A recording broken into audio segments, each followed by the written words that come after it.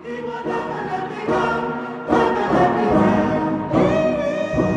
going to be dipped in Holy Ghost oil. Facial hair run is around. not apostolic. You're just going to stay angry at Will God be a for the rest of your Pentecostal life. gospel. Whether it's popular or not, we're seeking out what pleases the Lord. All right, friends, we are back this week with a brand new guest. Thank you for joining me. This is my friend Amy, who I've known for a Hi. couple of years now. So welcome. Thank you so much. And thanks for, I feel like you and I have been talking about this for a really long time. Like when I first had the idea for the podcast, you're like, I've got some stuff to say. Like, let me on. And so we had kind of tossed around the idea of doing like a purity culture segment. So I'm really excited that we're able to do this now. So talk to us, because you did not grow up in the UPC. You didn't grow up in that sort of environment. So what kind of organization were you a part of? I didn't. And that for a moment there, that kind of like caused me to hesitate. I don't want to just interject my voice into someone else's journey, but I do feel like the era that we kind of grew up in, purity culture, sort of transcended all the different denominations and affected such a huge, huge portion of our generation. So that's why, and then you and I talked about it quite a bit, so I felt quite comfortable about, kind of diving into that. I grew up in kind of the Southern Baptist era, so there's a lot of things that, you talk about and that you post about that I resonate with. A lot of the, sorry, if it seems like I'm out of breath, I'm 7 months pregnant, so it's just, Been there. Like, it's no, hard, you don't but have to yeah. apologize. Like when there's a whole person in your body, there's no time to breathe. For sure.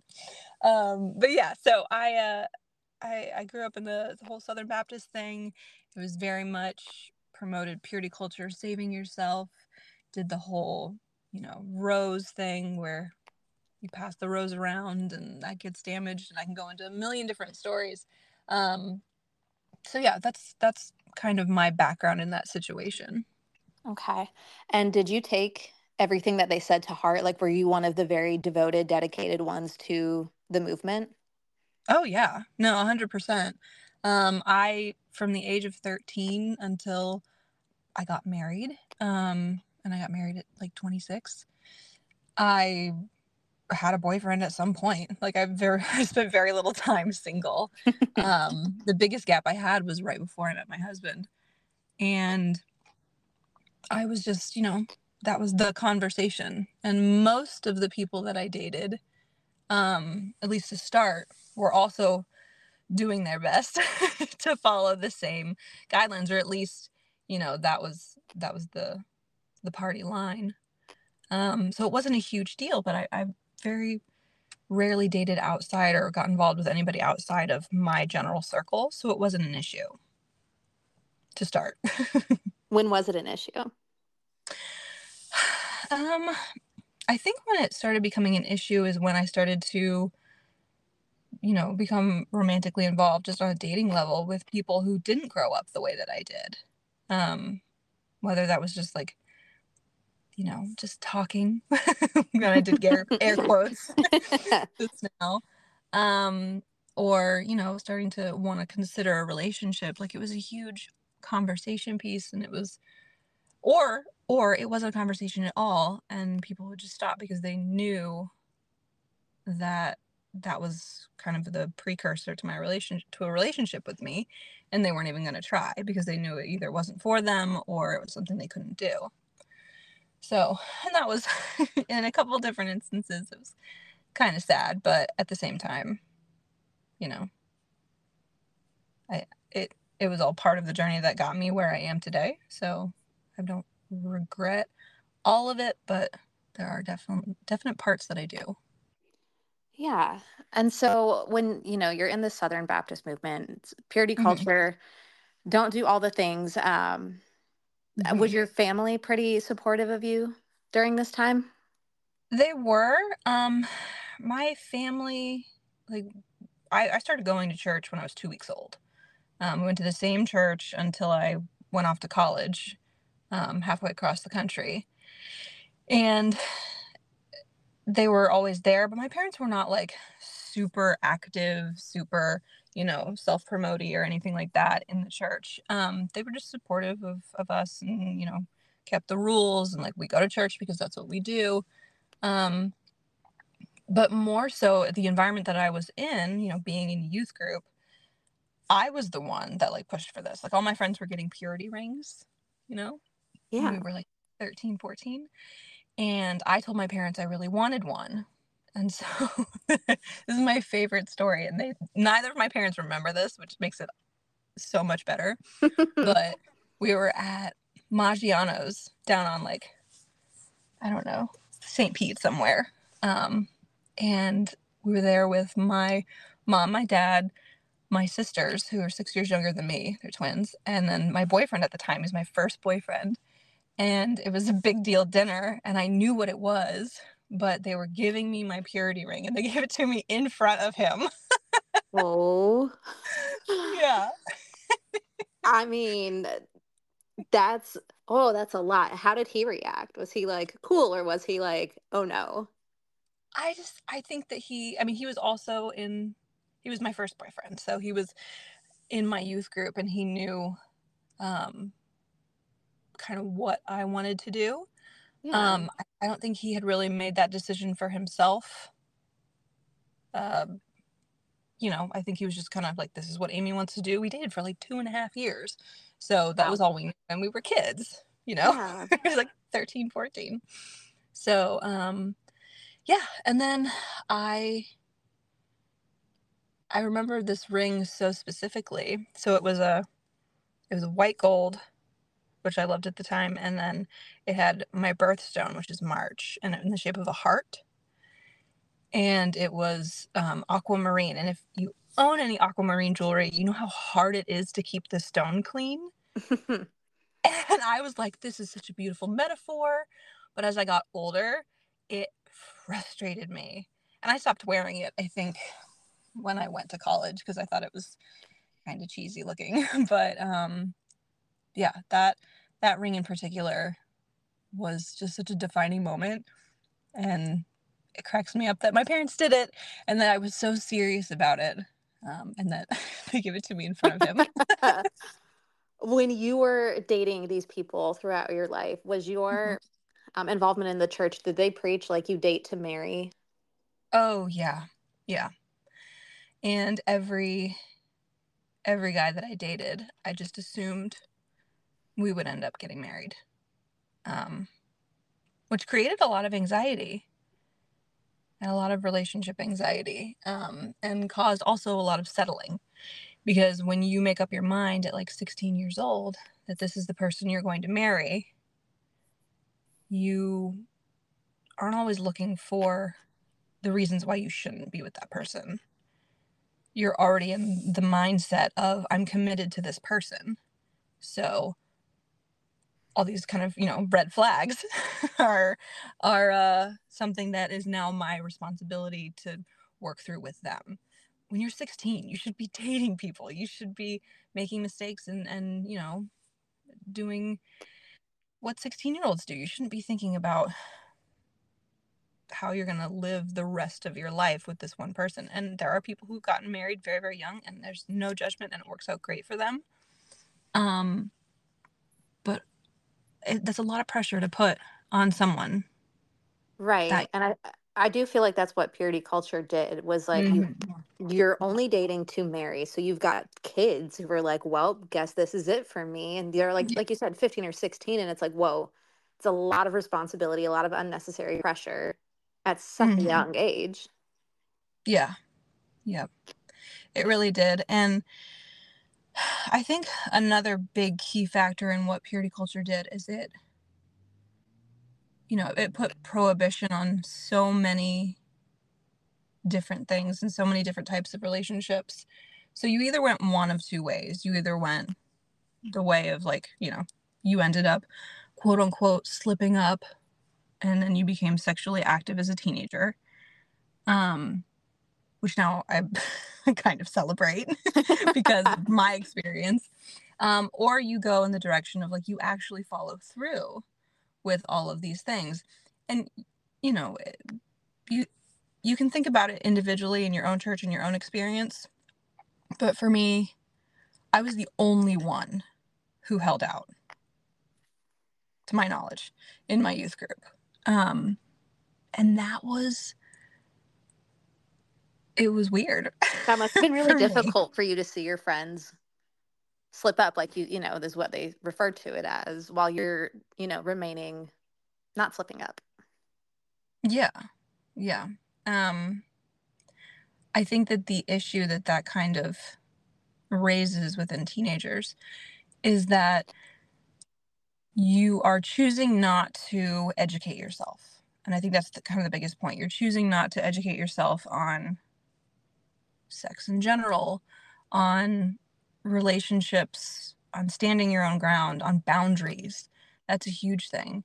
So just out of pure naivete, like people are crossing your boundaries and you don't even know it's happening because you're just like in the moment and you don't know what to look for. And I was very fortunate to still be relatively safe throughout, all my relationships, because I had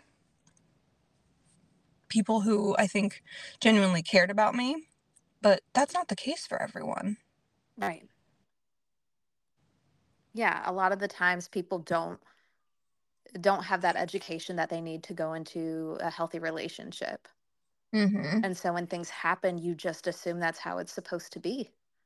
Yeah, you genuinely do. The really cool part about my story, well, it seems relatively mundane, is that when I did meet my husband, this started my whole kind of like the purity culture in and of itself, which was supposed to insulate you and keep you from, looking outside of the church for someone to marry. I ended up meeting my husband, and he told me before he knew that I was quote unquote waiting, that this is almost a verbatim quote from him. He said, if we had sex today or in a month or after we got married, it wouldn't matter. Like, I don't see you any differently. Your worth is in who you are as a person. And I don't think God will see you any differently either. Right. How comforting, and very out of left field for someone to say to you. Yeah, for sure. And this is before we had that whole conversation. And I was like, it shocked me, honestly. And kind of started this whole, we've been together 10 years now, this 10-year journey of me kind of going, all right, let's see. Let's put that to the test. Let's pull things apart that you've been too scared or been told not to look at. And so this movement that was supposed to keep me very insulated actually was the catalyst for so many different spiritual journeys and opportunities to meet other people who believed other things and kind of grow within who I was as a person. So I had a lot of catching up to do. Yeah, absolutely. Just even outside of like sex in general. It was just more so like who I was. Because it's so tied. That's the thing with purity culture. It's so tied to who you are and your worth. And it has nothing to do with your worth. Absolutely. Did your husband have a background in any form of religion? Not growing up. He and I grew up very differently. He was in the church when we met. Okay. And had been, I think he was like a guest pastor, every once in a while, like a guest speaker. But then I think probably right before COVID, maybe a couple years before, he had started kind of picking apart a lot of the things that he was questioning and dealing with. so he pulled back. And then I am I'm a product of uh, volunteer, like when you take advantage of a volunteer. I don't want to use the word abuse, but No, we can call it abuse. That's fine. yeah. And like these people were all wonderful and supportive, but we didn't have a ton of resources. So I ended up becoming the children's pastor in my church, and it was so much, and I had so few volunteers at the time that when the church eventually started having people, they couldn't support their staff, I was like, I have to go. Like, I can't. I'm just completely burnt out. I don't want to go into church right now. I love your kids. I've been teaching them to be amazing, wonderful, loving humans, because that's what you need right now. Is Right. You need people who love each other regardless of everything. Right. That's what's actually important. Yeah. So I was like, I have not been teaching them about Noah's Ark.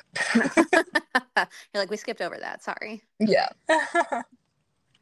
Do you feel like waiting until you were married is something that you're thankful you did? Do you have any sort of regret towards the decision? Am I thankful for that? I think that there are maybe some instances in my life where having that hesitation might have kept me from potential, danger or whatever the case may be. But do I wish that everything had been different and that I'd been taught, correctly in my mind how to engage in this sort of thing? Yeah. Do I think it was worth it? No. I missed out on a lot of, I think, key sort of growing experiences that you're supposed to go through. Okay. And as soon as, like, the person I wanted to be with for the rest of my life told me that this decision, while he supported it, it didn't change how he felt about me at all, I was like, then why am I doing this? Because that's another aspect of it. Like, especially for females, you are doing this for your future husband. Yes. You're doing it for them. And then your husband comes and he's like, I don't need you to do this for me. Like, Right. He's like, literally, it doesn't matter. Yeah. I'll support you, but I don't need it. Oh my God. I remember on our first date. So you're going to laugh at me. And this might be the prompt for an Instagram question. So I used to do this thing when I would go out on like first dates. And guys in the church loved it. I would find an opportunity where, like, we were both going through the same door or going upstairs or whatever. And I would like let them go first. And I would say, you lead. Oh my gosh. They loved it. That was like one of my moves in the church. And they ate it up. Oh yeah.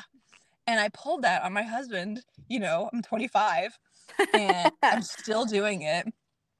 And I did that with him. We were going up the stairs to the movie, like our seats in the movie theater. And he like turns to me and he goes, yeah, don't do that. I was like, what do you mean? And he was like, go, like, you go. And that was just the beginning of a relationship where someone was saying, I would like you to walk with me, not behind me. I would like you to make decisions with me, not wait for me to tell you what to do. So that was just so good. That's yeah. I love that. I love that happened for you. And he was like, wait a second. Yeah. But we're growing. Yeah, you're growing up being told the man leads, you fall in line. Everything you do is for your future spouse. Yeah. And like you said, you're thankful because there were some moments that it potentially kept you safe, but you didn't realize in that moment how to be safe. You just were telling people no. Yeah. You didn't have the knowledge and the education to understand potentially wrong moments and how to navigate that and what to look for. It was just no across the board. with no education behind it. Yeah, yeah, for sure. And I think that that is a huge disservice. It's almost kind of, people use the word puritanical, but it just seems like Victorian era, like to not educate women on their bodies or on potential, we grow up in an environment where we're told we're safe all the time, but how often do we hear stories where that's not the case? Right. So you're not gonna at least arm us with knowledge, then we're at a loss here. Right. So It's a huge disadvantage to women in these different, organizations who are all teaching the same purity culture, whatever it's called now. I don't know. yeah, Is that what it's still called? I don't know. Um, but regardless, and like you said, it transcended religions and denominations because we were all following the same rules. We may have looked different, we may have thought different, but at the end of the day, we were all waiting because it was quote unquote worth the wait. yeah, that was one of the catchphrases. Yeah. How has it affected you now that you are older and out of, that environment? Do you feel like it still has any residual effect on you today? Mm, yeah, I mean, it will always have an effect on me. I think that having even a little bit of regret, um, will hurt you. And then on top of that, I think that give me a second to word this. Yeah, no, take your time. Yeah. I believe one of the foundations of purity culture is shame. And for someone who did what they were quote unquote supposed to do, there's still a large amount of shame associated with that. Because now and I've grown exponentially. I've been married for almost 10 years. But in those beginning stages, it was very much like I don't know. No one told you what you were supposed to do. It was always, wait, say no, be pure. Okay, you're married now. Now your body still doesn't belong to you. It now belongs to your husband. You're like, when does it get to be mine? When do I get to have control and dominion over my body? So I was lucky enough to marry someone who told me, like, you need to educate yourself. You need to seek counseling. You need to find how this has kind of changed the way you view yourself. My kind of ending point of the purity ring story is that my husband and I were walking. There's this trail that we would walk on, and it went over the water. And it's like a huge body of water that kind of went into this little inlet area. And I was really struggling with how purity culture had kind of, in my mind, irrevocably screwed my brain up and my relationships up and had brought so much fear. I was still kind of in the beginning of that journey. And I told him, I was like, I brought my ring with me. He had never seen me wear it. At that point, it was something I was embarrassed of. And Were you all just dating at this point? No, we were married. Oh, okay. Yeah. We were married. And he was like, okay, what do you want to do? And I was like, I'm going to chuck this thing in the ocean. And so, a little more badass than Titanic style, I took my blue heart, a diamond ring, and I chucked it into the ocean, and it felt so good. Something that had, been such a token of a time in my life when I didn't feel like I had any ownership. I was now taking ownership of that. And the first thing to do was to let go of that.